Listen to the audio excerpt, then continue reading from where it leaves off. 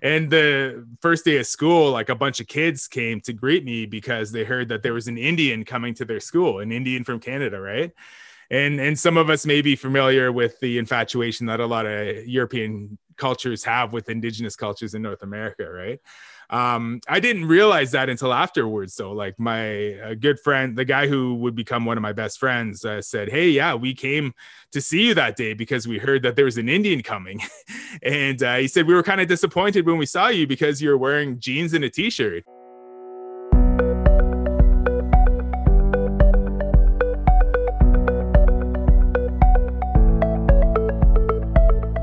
Welcome to What Were You Thinking? The podcast that goes beyond the pages of the books we love.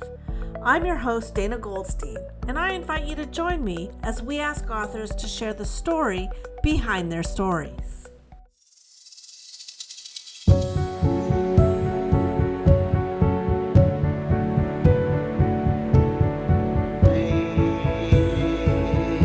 Today, you're going to meet Wabegishig Rice, author of Moon of the Crusted Snow. This dystopian novel was hard for me to shake off. In fact, even months after reading it, I still can't get over the fear it triggered in me. Wab began his full-time career as a reporter for CBC Winnipeg before moving on to Toronto and Ottawa. Even back then, Wab was crafting stories in the off hours after work. He has authored 2 nonfiction books, a collection of short stories, and 2 novels. Now let's get into this intriguing conversation with Wab. First thing I need a lesson in pronunciation. Sure. Okay, so let me see if I get your name right. I've been practicing and I was watching your broadcasts from CBC days to get it. So, and I write everything phonetically. Wabegishig, is that right? Yeah. Oh, Yep. yeah, I got it. Okay, and can you help me out on that one? Megawitch. Oh, Chimigwech. Say that again. Chimigwech. Chimigwech. Yeah. That means thanks a lot. Yeah. Thanks a lot. I love that. And Anishinaabe. Close. Anishinaabe. Yeah. Anishinaabe. Exactly. Thank you. What inspired you to write this post-apocalyptic, beautifully character-driven and plot-driven story? Well, thank you, Dana. I appreciate you taking the time to read it, and I'm glad you enjoyed it. I think the primary source of inspiration was just being an avid reader and enjoying post-apocalyptic and dystopian fiction since a pretty young age, like since high school. I always just really appreciated how the genre was more or less social commentary, right? Taking a look at what could potentially happen if we don't address some of the problems of our day-to-day societies, right? That's how I always perceived it, and I always thought that would be a neat sort of way to explore storytelling. So I guess I was always intrigued by it, and I always wanted to try something like that someday. But the main source of inspiration was the blackout of 2003. Quick aside. The Northeast blackout of 2003 happened on August 14th, just after 4 p.m. Eastern Time. We assumed this was just like any other blackout, and I remember waiting for the power to stutter back on. Except it didn't. Not one light bulb flickered, and we heard snippets of how extensive this blackout was. It stretched from Ontario down to New Jersey, New York, Pennsylvania, Maryland, Connecticut, Ohio, and Michigan. Almost 55 million people lost power for anywhere from a few hours to a few days. The cause of the blackout was a software bug, which then triggered an alarm when a power line touched a tree, setting off a cascade of human error and equipment failures. This is why I never try to fix my own computer. Back in August of 2003, there's this widespread outage that impacted a big part of the eastern chunk of the continent. And I remember that. Yeah, it was a big moment. I was living in Toronto at the time, but that day I was back in my home community of Wissahickon, house sitting for my dad and stepmom who were away on summer holidays. I was there with both of my brothers, and it was strange to have a blackout just in the middle of the afternoon on a sunny summer day, right? Outages happen here and there, but we're just like, okay, this is weird. And then as the afternoon went on, we got bored. So we got in the car and we drove into town, into Parry Sound, which is about a 10-minute drive from Wissahickon. And we saw that the power was out there too. The traffic lights were out, stores were closed, and so on. And we ran into people we knew, and they had heard on the radio that it was this big, widespread outage. Power was out in Toronto, Montreal, Ottawa, Boston, New York, all these big places. And we thought, holy geez, maybe this is the big one. Maybe this is like the world ender right here. So we went back to our dad's place and started making a plan. We made an inventory of the food in the cupboard. We collected firewood in case that's how we'd have to cook our food, because of course the electric oven was useless at that point. And we started thinking about the people in our vicinity there on the res, the people who we could go to for help if we needed to, or the people who we could help if they needed it, and so on. And I guess going into that survival mode right away was pretty comforting in that we knew we'd be okay. We were on the lands in our community, surrounded by resourceful people. And if this was an extended crisis, we'd be in okay shape for the time being, right? But then the next morning, the power came back on and we forgot about all that. And we're watching TV and playing video games again, I clearly remember when the transition went from, it's a blackout, no big deal, to, wow, I'm wholly unprepared to function without electricity, without, food, without clean water. So it's interesting to me that you were able to pivot really quickly and adjust to that and get everything ready that you needed to do to survive. And that's obviously played into the novel. I went back to Toronto, I think 2 or 3 days later, because I had to go back to work, and I was living in the High Park area at the time. And I went back to my apartment where my roommates / buddies were, and we just sort of compared notes about the experience. And they said, oh yeah, we just drank all the beer before it got warm, and we got together with the neighbors. And I was like, okay, yeah, that sounds fun for sure. And then I said, did you guys make any kind of plan? And they said no. And I sort of realized then, and of course these are the days before smartphones, social media, etc. Right? So I didn't really understand the scope of the events in Toronto because I was on the res, but then I started learning about the long lineups at the gas stations and the sort of slight panic in the grocery stores and so on. And from then on, I was like, okay, if this ever happens again, I'm going straight up the 400 to Wissahickon, because I'm not sticking around the city if this happens again, right? But yeah, that's really what planted the seed, and I thought I'd want to write about this moment someday, somehow, in fiction. I think I started developing it a little bit more, maybe around 2014, 2015, and then finally sat down to write it in the fall of 2015. And I think took about a year to get a first draft done. And again, this is, in my spare time while I was working as a journalist, right? And then, yeah, I got an offer from ECW Press, I think the following summer. And then we spent a year and a bit doing revisions, and then it came out in 2018. So yeah, I guess you could, at least a 2-year writing process. How was the journey to finding a publisher for you? Well, that particular experience was a little unusual, I think, in that ECW had approached me a couple years earlier because, they were aware of my fiction earlier, but they knew I was a journalist and they wanted to know if I would consider some sort of nonfiction project. So we started developing something that we hoped would turn into a nonfiction book, maybe around 2013, 2014.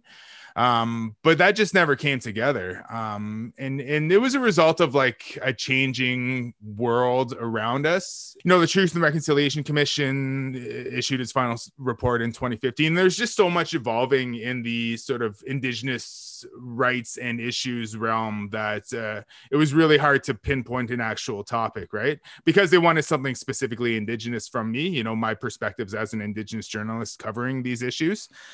So we couldn't really settle on anything because things were changing so quickly around us. And I said to them, well, if you guys are interested in fiction, I have this thing I've been picking away at for a little while.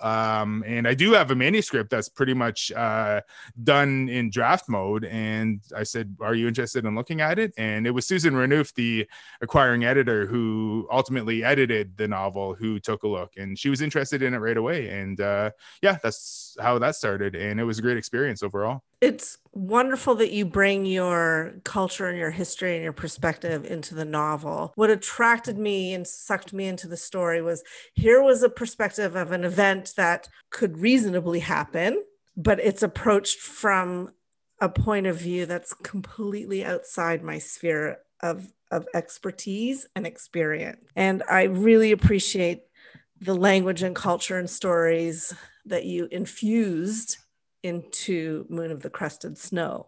Well, thanks for picking up on that. Yeah, it is very deliberate for many reasons. I think a lot of it comes naturally. I may not realize how those things sort of spill from my head out onto the screen and into like text form, but also, you know, realizing that I am entering into this realm and attempting to engage with language in different ways is in some ways reclamation, or even just claiming space in the first place for Anishinaabe stories, Anishinaabe language, values, culture, and so on, right? In a lot of ways, I think it's an opportunity to pay homage to my background as an Anishinaabe person, but also provide a glimpse into what some of our realities are and provide some commonalities at the same time for other Indigenous people who know what these experiences are like. But having it in the actual text, I think, is an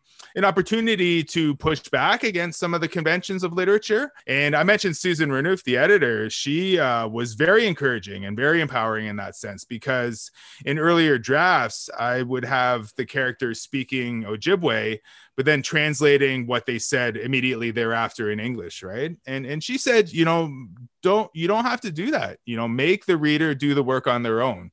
Let the language stand proudly on its own. And there are ways you can write out of those Anishinaabe words and phrases with action, so that the reader knows what's going on, right? So for the language itself, that was my intent. Was just to make it live, immortalize it in some ways in a book form, which would never have happened 50, 60, 70 years ago. It's important for me. It's a big responsibility, and I take it pretty seriously. We always hear show, don't tell. But when it comes to a language, like introducing a new language to a reader, that is more true than descriptive clauses. Like, you really have to tell the story through the action when there's a different language involved. Who were the people you had in mind as you were writing this book? Well, I was mostly inspired by the people I know from my home community in Wissahickon, friends and relatives who, you know, are just everyday people trying to do good by their families, by their communities, and so on, you know. So I would say, like, the characters themselves in the book are inspired by all these people in different ways. And not one character is based on anybody real, by no means carbon copied, but, you know, I do take inspiration from what I see happen in my community and the people who are making sure that everybody lives in a happy and healthy way, right? Like, that's what I wanted to convey with the characters in the story. Because in a lot of ways, Indigenous people have to fight for that kind of representation. And it may sound a little strange to say that fiction is one of the ideal ways to do it, but I really believe it is. working as a journalist, one of my primary objectives in my career was to give real Indigenous people the opportunity to share their experiences, right? And CBC has such a wide reach that I really took that responsibility to heart, and I wanted to ensure that I equipped people with that opportunity. But in mainstream media, you're limited by time and space. But in fiction, there aren't necessarily many limits. You can go really deep into particular issue or personal experience, and there are nuances you can really dive into that it isn't possible to do so in fiction. In journalism. And really, it's about pushing back against a lot of stereotypes that really thrive in mainstream media and so on. So yeah, it's about taking those day-to-day realities and just showing them in genuine ways. You've mentioned before in other interviews that your grandmother was an influence on you in many ways, obviously. What can you share with me about that? Yeah, well, my grandmother from the reserve, and I always should mention that I'm of both Anishinaabe and Canadian descent. My dad is from Wissahickon and my mom is from the town of Parry Sound. But I spent a lot of time with all my grandparents when I was growing up, but more closely with my grandmother on the reserve because she lived pretty close to us. And she was always really keen on sharing history with us, her grandchildren. And she wanted, I think, us to have that perspective of how recent, I guess, colonialism has impacted us. And it is an ongoing thing, obviously. It still impacts us. But, the removal from the mainland, the imposition of the Indian Act upon our community, the removal of children to go to residential schools, like those things are very recent in our timeline, in our community history. So she was always really influential in driving some of those things home and just reminding us that, hey, you are not that far removed from these brutal measures of assimilation, essentially, but at the same time, ensuring that we felt pride in our culture and in our history and so on. And when you look at that impact, like she grew up speaking just Ojibwe when she was a kid, and then she raised my dad's and his siblings speaking both. But by the time I was a kid in the 80s, we spoke mostly English. So just in 3 generations, that's how quickly that influence sort of sweeps through just one family line, right? You started journalism, I heard and read, on a German exchange program when you were 17. What was that like? And I want to hear all about it because it's 17. Yeah. So were you living on the reservation at the time? Yeah. It was it was life-changing experience. Absolutely. I was in grade 12, and back then in Ontario, as many of us know, we had the OAC year if you wanted to go to university. So I still had one year left to go, and I had no idea what I wanted to do in terms of post-secondary. So I learned about the Rotary International Student Exchange Program because there was a flyer up in our high school, Parry Sound High School. And I went and checked out this information session, and the member of the Rotary Club who was there explained how it all worked. If you were a successful applicant, you got to go to a different country for a year, and, you'd live with a few different families, you go to school, learn about the culture and so on, right? And because I had no idea what I wanted to do for a career, I thought, well, maybe this might be a good opportunity to buy some time. And I went home from school that day and talked to my parents about it. And they thought it was a great idea. They said, we'll totally support you in your application, see what happens kind of thing. And we went through that big, long application process. And eventually I was picked to go to Germany for a year. And this was 25 years ago, so 1996, so very long time ago. And about a month before I left, which probably would have been about now, because I left in July of 1996, I was contacted by an editor of a newspaper called the Anishinaabe News, and it's a sort of First Nations based newspaper that serves communities in northern, southern, central Ontario.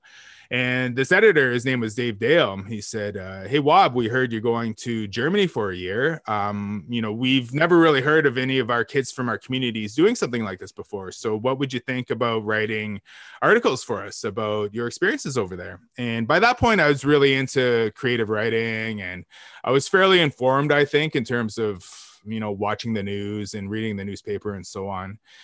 But despite all that, I had no idea that journalism was a viable career option for me, because like no teachers or guidance counselors or anything were telling me about that back then, So I thought, yeah, that sounds like a cool idea. And he said, well, every time we publish you, we'll pay you $100. And totally blew my mind, 17 years old, not knowing that you could get paid to write. And here was this opportunity that sort of fell into my lap, which is really cool.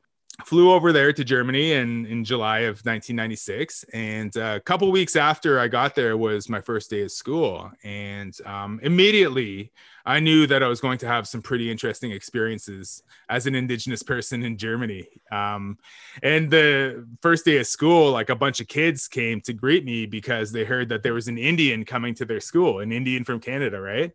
And some of us may be familiar with the infatuation that a lot of European cultures have with Indigenous cultures in North America, right? I didn't realize that until afterwards. So like my good friend, the guy who would become one of my best friends, said, hey, yeah, we came to see you that day because we heard that there was an Indian coming.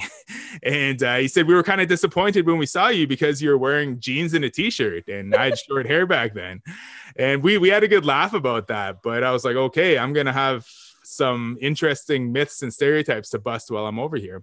So I wrote about things like that. I wrote about those funny interactions as an Indian, quote unquote, in Germany. And when I would fax those pieces over to Nishnabek News, they would print my mailing address of the family that I stayed with at the bottom.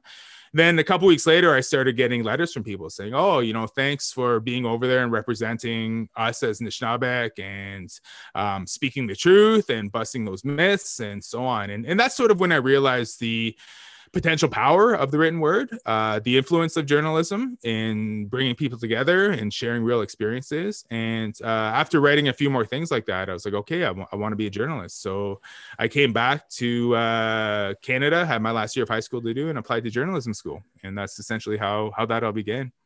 What went through your mind the first time you saw your name in print as a byline? Oh, well, yeah, it's interesting because like the first time it happened, I didn't see it until weeks after the fact, right? Because I had to fax this piece over, and then they had to mail it to me, and it would come over the ocean, right? So yeah, I opened it and just thought, wow, that's incredible. Like, what a cool feeling, to see something that came out of my head and got printed into this paper that's been distributed to thousands of people, So yeah, that was really empowering in a lot of ways. And yeah, it just inspired me to keep doing it. So now it's 26 years later. You've just transitioned from being a part-time writer to a full-time writer. Mm-hmm. How is your process now different? At first it was a really cool transition, as you mentioned. It was really neat to sort of just spend time at home and focus on the creative side and really let my imagination go unlimited. And I left CBC in May of last year in 2020. So I took, maybe a month or so off just to relax. And then when I got to work in the summer, it was a pretty sort of laid back environment all around. And when the fall came around, when I actually did some of the heavier lifting for, I'm working on the sequel to Moon of the Crested Snow.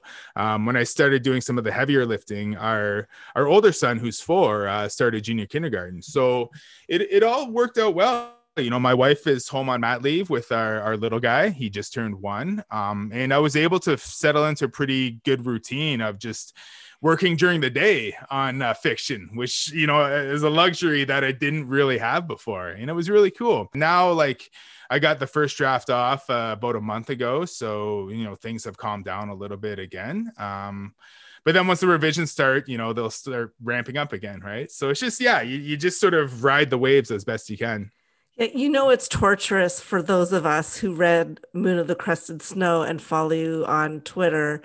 It's torturous for us when you drop the news that the first draft is done, and we know that it's going to be a long time till we get, hopefully not too long, but it'll be quite a while until we get to read that sequel.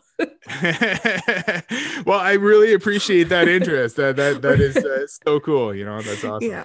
At the time this podcast is being edited, Wob is in the middle of two things. One, working on revisions for the sequel to Moon of the Crusted Snow, and taking some much needed time off during the summer to spend with his family. Also, check out his podcast, The Story Keepers, available wherever you listen to your podcasts.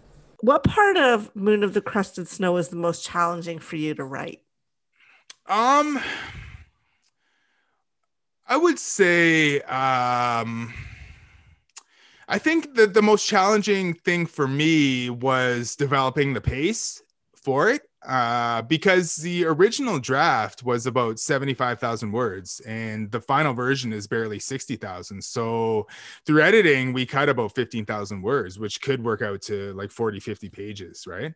And that was mostly for the sake of pacing. And Susan, again, just really reminded me of the necessity of a steady, tense pace in a story like this. Because I think what I got bogged down with in writing earlier drafts was like focusing a little too much on some of the details of the setting and maybe some of the details of like the day-to-day mundanity of life, you know? And she said, you know, like you're writing an end of the world story. It's a thriller, you know, some of these things got to go. And I was fine.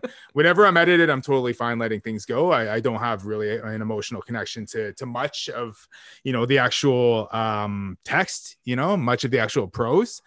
So she really helped me do that. And I think I learned a lot in terms of pacing in that sense, because I didn't really consider how important that was in terms of a thriller, you know, and I didn't realize it was a thriller until she told me. She's like, this is a scary story and you got to keep it moving at a good pace. I would say in the context of your previous work as a journalist, you're compelled to fill in the gaps and to give as much details as you can.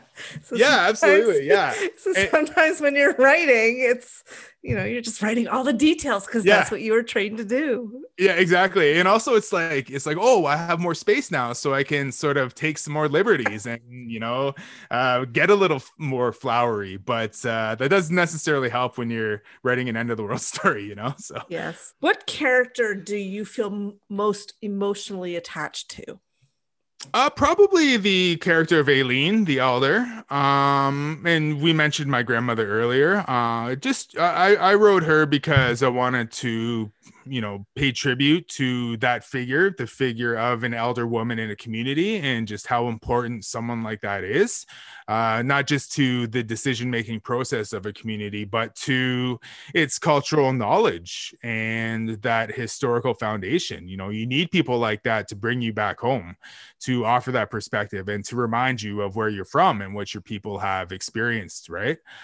So I was really careful in writing her because I just wanted to have that influence in the story. Like, she's not directly based on my grandmother at all, but there are some elements of her that I drew from my own grandmother. And my grandmother died 3 years ago. So when in an initial draft, that character was named something different, but my grandmother died while I was doing one of the final drafts. So I changed her name to Aileen, which was my grandmother's name. What scene are you most proud of?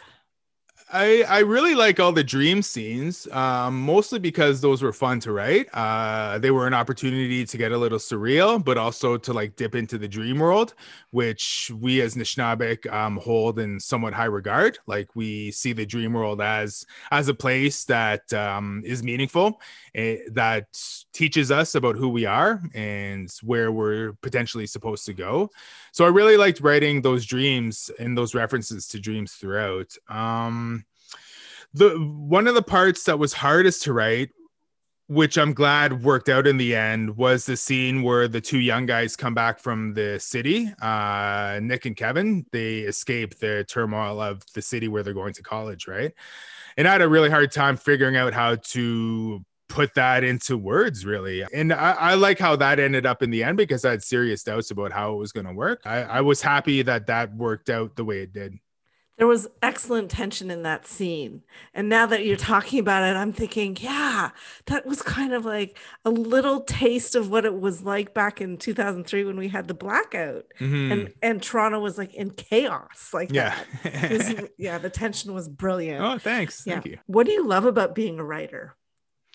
Oh, I just love using my imagination. Like how cool is that you can make stuff up and write about it and people read it and engage with it and ask you about it. I'm just fully humbled and honored by readers who have taken the time to read my books, especially Moon of the Crested Snow, because that has changed my life. The interest in it allowed me to switch careers and further develop my imagination. It's something that I've always relied upon since I was a kid, mostly for my own personal entertainment, growing up in the bush on the res. We didn't have TV when we were kids, and obviously no internet or anything else. So that's why I was really firmly connected with our old Anishinaabe stories when I was younger. That was my entertainment in many ways, right? So that's provided the foundation for me to develop my own imagination. So like in working in speculative fiction particularly, that's just a way to crank the imagination up to 11, and you can sort of speculate as to where you want to see the world going, or how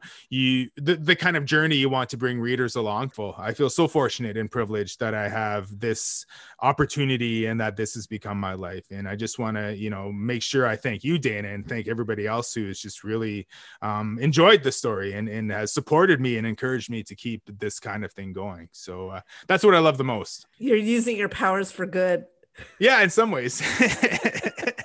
Trying to anyway. Yeah. What do you find challenging about being a writer? The pressures I put on myself. I hold myself to very high standards. I want to produce something of quality. And I do have to remind myself that, the first steps in creating a story are supposed to be messy. They're supposed to be the unrefined, rough around the edges, elements that get polished and sort of pared down later on, and I think that's part of my background as a journalist, because you're under daily pressures to produce something under much tighter deadlines, and you have to work really quickly to get something done in a professional, effective way. So I think the toughest part for me has been to sort of relax a little bit and just allow myself the time and the space necessary to create what I'm hoping to create. Hi, popping in again for a minute. I reference a woman named Marissa in this next little bit. Marissa and I went to journalism school together, graduated at the same time, and in this small world of journalism in Canada, Wob and Marissa worked together at CBC television in Winnipeg. So, hey Marissa, shout out. Talk to you soon. You're a Ryerson grad, like myself and Marissa. Mm-hmm. How are you feeling about everything that's happening with Ryerson right now? Well, I think it's long overdue. I had issues myself going into that, and actually just wrote a column for Maclean's about it, which should be out in a couple weeks. It's me again. The article that Wob refers to is entitled A Diploma with the Wrong Name, and it's in Maclean's magazine. I'll post a link to that in the show notes. It's important to read this article to get some context about how Wob feels about Ryerson. Now, Egerton Ryerson, who was instrumental in forming Ontario's public school system, was a huge supporter of the systematic conversion of Indigenous children to Christianity. He wrote papers about how to best operate residential schools, and his words became doctrine for the foundation, operation, and implementation of the residential schools. His statue, which stands at the entrance to the university, was smeared with red paint and children's handprints, meant to replicate blood, before unknown persons pulled it down on June 6, 2021. The university has changed its name to X University for the time being until a new name is selected. As a graduate of Ryerson myself, I have to admit I was woefully ignorant of Ryerson, the man's history. And for that, and all the pain, I am truly sorry. Yeah. So that sort of wraps all my feelings into it. But the, I guess, interesting coincidence is the school I went to on the reserve, it used to be called Ryerson Indian Day School. Really? So yeah. So my educational journey began with Ryerson and sort of ended with Ryerson too. So yeah, like when I had to decide where to go to journalism school, I wanted to go there because it was in Toronto mostly. Toronto was cool. Toronto was closer to my home community than the alternative was Carleton in Ottawa, right? Mm-hmm. But yeah, I had to reconcile that knowledge and his legacy with what I wanted for my own future and my own career, right? And I think that's just a reality that a lot of Indigenous people face. You just have to weigh the contradictions about your own existence as an Indigenous person in Canada to figure out what's best for your own future, right? So, yeah, I made the decision to go there, knowing all this. But, being empowered by my Indigenous peers who I met there at the time, who said, well, we know what he would have thought of us being here. He wouldn't have wanted us to be here in the first place. So let's succeed regardless. Let's get our degrees and go on to have successful careers. And that's always what I saw as the ultimate sort of resistance to his initial, I guess, endeavors and his initial wishes for Indigenous people. So, I was actually, when I saw the statue come down, I was actually stunned, because it's something I imagined happening, maybe even fantasized about, but never thought that it would actually come to pass. Wob, thank you so much for taking the time to speak with me today. I loved Moon of the Crested Snow. Dana, huge thanks. Chimigwech. I really have enjoyed this time with you. Thank you very much for your thoughtful questions and just your insights into the book and just your interest in it. And I really appreciate any opportunity to talk about it. And I just thank your listeners too for being interested. This brings us to the end of another episode of What Were You Thinking? You can follow Wob on Twitter at Wob, W-A-U-B is his handle, and you could buy Moon of the Crested Snow wherever books are sold. Thanks for listening.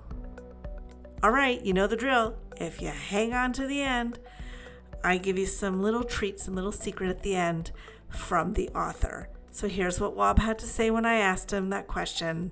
Tell me something not a lot of people know about you. Well, I know. I am so self-conscious about humor and comedy. I am fairly confident about, most things in my life and what I'm capable of, but I am so shy about trying to be funny. Because I've been surrounded by funny people my whole life. I am a big fan of stand-up comedy and everything humorous, but I feel that I am not as funny as the people around me. And like, to get up on stage and do an open mic stand-up is probably the most terrifying thing to me, to tell you the truth, so that's something like I try to work on. And I do want to do some more humorous writing as the years go on, right? Have you ever done stand-up, or would you? No, I've never done it, and it would take some hard work for me to do it. It would take some really hard work. Thank you. Too much applause. This could be shit, but thank you. Thank you very much. Thanks for coming out. How's everyone doing tonight?